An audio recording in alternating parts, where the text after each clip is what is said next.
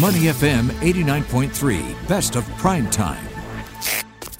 SG Extra, only on Money FM 89.3. Large electricity consumers will now get another year of respite from higher electricity prices. The Energy Market Authority's Temporary Electricity Contracting Support Scheme, otherwise known as TRACS, would have expired this month, but it's now been extended till March next year. So this is among some of the measures announced yesterday by the EMA amid a continuing global energy crunch. Are these efforts enough to secure energy supply and stabilize prices here? Well, let's find out. Luke Pachemutu, senior correspondent at the Straits Times, joining us right now for more. Luke, Singapore generates 95% of its electricity from imported natural gas. So how will this current volatility we're facing now impact our domestic electricity prices? Well, thanks for having me, guys. We will always be subject to market volatility because we have not been blessed with natural resources to be self-sufficient like a Qatar or a Saudi Arabia. I mean, look at Australia. They are a gas coal producer, exporter, and they've been experiencing power shortages recently. I think we have to accept that the new normal is that we cannot control the external environment, and we will need to be flexible as we navigate the uncertain terrain ahead. And speaking of flexibility, this is the third and also the longest extension covering about 9 months of TRACS. What really does this signal in terms of the state of the global energy market and what's being expected there? I think the policymakers have extended TRACS along with the other measures simply because they are seeing that the road ahead is going to be a very bumpy one. If you have not already had a chance to read the piece in the Straits Times today by Senior Minister Tharman, please do. He talks about a long, protracted period of uncertainty globally, and it's not just about the Ukraine-Russia crisis. His exact words were, "We have entered a perfect long storm." So I think it's going to be more volatility and a lot more bumpier ride ahead. All right. Of course, it's not just about consumers having to face these rising energy prices. Companies, too, are affected. How have they reacted to the extension of the measures announced yesterday? Well, Tim, I think so far the feedback has been favorable. So the ASME's representatives basically welcomed the measures. They said they like the clarity because it provides a sense of certainty to business owners, especially in this uncertain climate. The thing is, Luke, we'll talk about how they can be more energy efficient, as in use energy more efficiently in a moment. But shouldn't we be looking ahead towards diversifying energy resources, towards diversifying our sources, as well as moving towards renewables? And I know that is on the agenda, on the national agenda. Where are we at? Bharati, that's a really good question. I think that's the pathway for renewables taking over fossil fuels like oil and gas is we're still a long way from that. 95% of our power generation demand is dependent on gas. You know, the transition is not going to happen overnight, especially at a time like this when you have inflation. You know, you have so many other concerns, rising prices, food security, right? Everybody's looking for a cheap source. And at the moment, you know, energy, you know, dirty oil or black oil, as people will call it, still is the go-to at this point in time. Renewables can't cover the entire power generation requirements for Singapore, at least in the next 5 to 10 years. And certainly it is heartening to see that the government is moving towards that, though.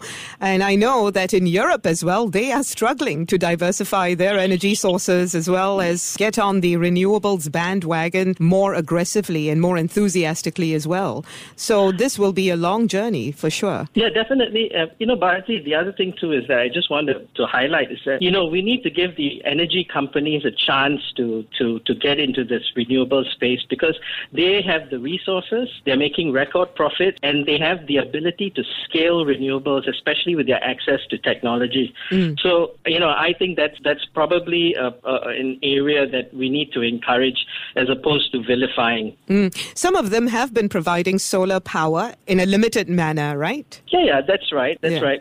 But again, we are talking about scale. So a small country like Singapore, it's going to take time. We need the infrastructure in place. I think we already do have some projects that are coming coming up in Indonesia, where we are talking about importing solar power generation by solar into Singapore. But again, there's regulatory requirements, there's infrastructure, there's G2G discussions. So it's not as easy as just flipping on a switch. And I think that's really important for listeners to understand. Yeah, we are not quite there yet, I guess. We're trying to get at, Luke.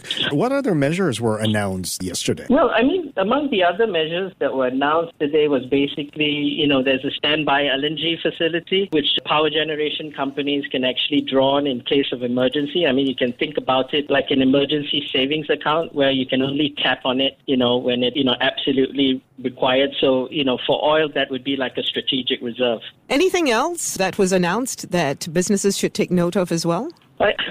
We come back to energy efficiency, right, Bharat? I think at the end of the day, that's the key thing. It may not sound really sexy to talk about, but that's really important. If you go and speak to a lot of the consulting firms and a lot of the energy research companies, they're saying, I was talking to a CEO of an engineering company, and he was telling me that man-hour efficiency is really important because if the guy on the floor doesn't get the job right the first time, he's going to use more electricity and more materials, and that's going to add to cost, right? So, it's about being efficient along that supply chain, and it's something as simple as switching off the light, making sure that your air cons are turned off, off-peak hours, or if you're at home, use it for 3 hours at night and then set it on a timer and turn it off. This is what's, going to help us bring that our electricity costs down. It's the entire value chain for sure. You can't just focus on one aspect of living or working. And I'm glad that some of the people in the industry seem aware of this.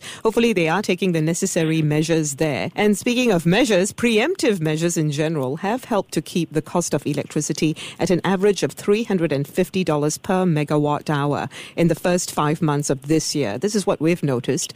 So while Trax applies to only 1% of companies that are exposed to volatility in the wholesale electricity market, how can the stability of the market benefit end consumers, individuals like you and me? I think at the end of the day, it comes down to if the power supplier understands that the price that he is able to offer is stable, right, then he can structure his contracts accordingly, right, whether you're a big consumer or a small consumer, right? So again, everybody understands that what they're going to get. So if you have an average price that converges at $350, everybody has that mental check. Okay, this month I've got a budget so much for my electricity costs, and I don't have to worry about that, maybe rising by another $50 or $100. But in the long term, Bharati and Tim, again, for your listeners, I know this is probably not what they want to hear. We've got to brace ourselves for incremental price shifts, down the road. Because let's remember that we are not, Chinese demand has been muted because of their lockdown. So, once they come back on the market and start competing for those spot LNG barrels, structurally the market would definitely move higher. And I think, there may be more measures to come. Luke, I think it was the state of New South Wales yesterday, and they're being told to cut electricity use or switch off everything for 2 hours every night to be able to save electricity. Are we anywhere near that, or we're not that desperate yet? See, that's the beauty about living in Singapore, Tim. We take everything for granted. The last blackout that we actually had in Singapore, going back to our news bank, was in 2018, right? And it lasted for a couple of hours, and then I remember that. So we're really lucky for a young country. We haven't really faced severe energy shortages that has led to blackouts or long periods where we've not had electricity. So we're really lucky to be here. I know again, not many people want to hear that, but it is. To what extent do you think we need to be taking measures like the measures that can be likened to what's happening in the rest of the world? I think that for policymakers, maybe this is something that I was thinking about, and some discussions that we've been having. We rely on Indonesia and Malaysia primarily for our gas, right? So we do have Pavilion, we have Sembcorp Gas, companies that are also on the market bringing in LNG. But China today, we are hearing there's a story out saying that they are taking a stake in a gas field in Qatar, which means they're taking a stake even before the gas gets pumped out. So that means that they manage it from the time that it's in the ground, and then they are able to manage that price right through the supply chain until it gets to the consumer. Radical idea, but maybe that's something that, our policymakers should think about if they're not already thinking about. Maybe looking up maybe at producers like in Canada, we're very like-minded, similar. You can have a discussion with our G2G leaders. Government, they speak the same language. Maybe we should be looking at that as something that we could think about in the long term. Or something as simple as energy rationing, as they're doing in Australia. Well, I think that everyone will be up in arms if we start talking about energy rationing. I think, look, there's no need for the government to come down and make this a national mandate, right? It just comes down to individuals. Look, we have to be cognizant of the fact that we live in a very uncertain world. In the same way that we are careful with water, we now have to be extremely careful in the way that we actually use electricity. So it's public education. I'm not sure. If you've lived in Europe or in the US or wherever, this is something that's constantly on people's minds, whether it's in the winter or in the summer. All right. Thank you very much for that, Luke. Really appreciate your analysis of the situation as well. Thanks for having me. You guys have a good weekend. You too. Have a great one. Luke Pachimutu is senior correspondent at The Straits Times. Thanks for joining us on Prime Time. To listen to more great interviews, download our podcasts at moneyfm893.sg or download our audio app. That's AWEDIO. Available on Google Play or the App Store.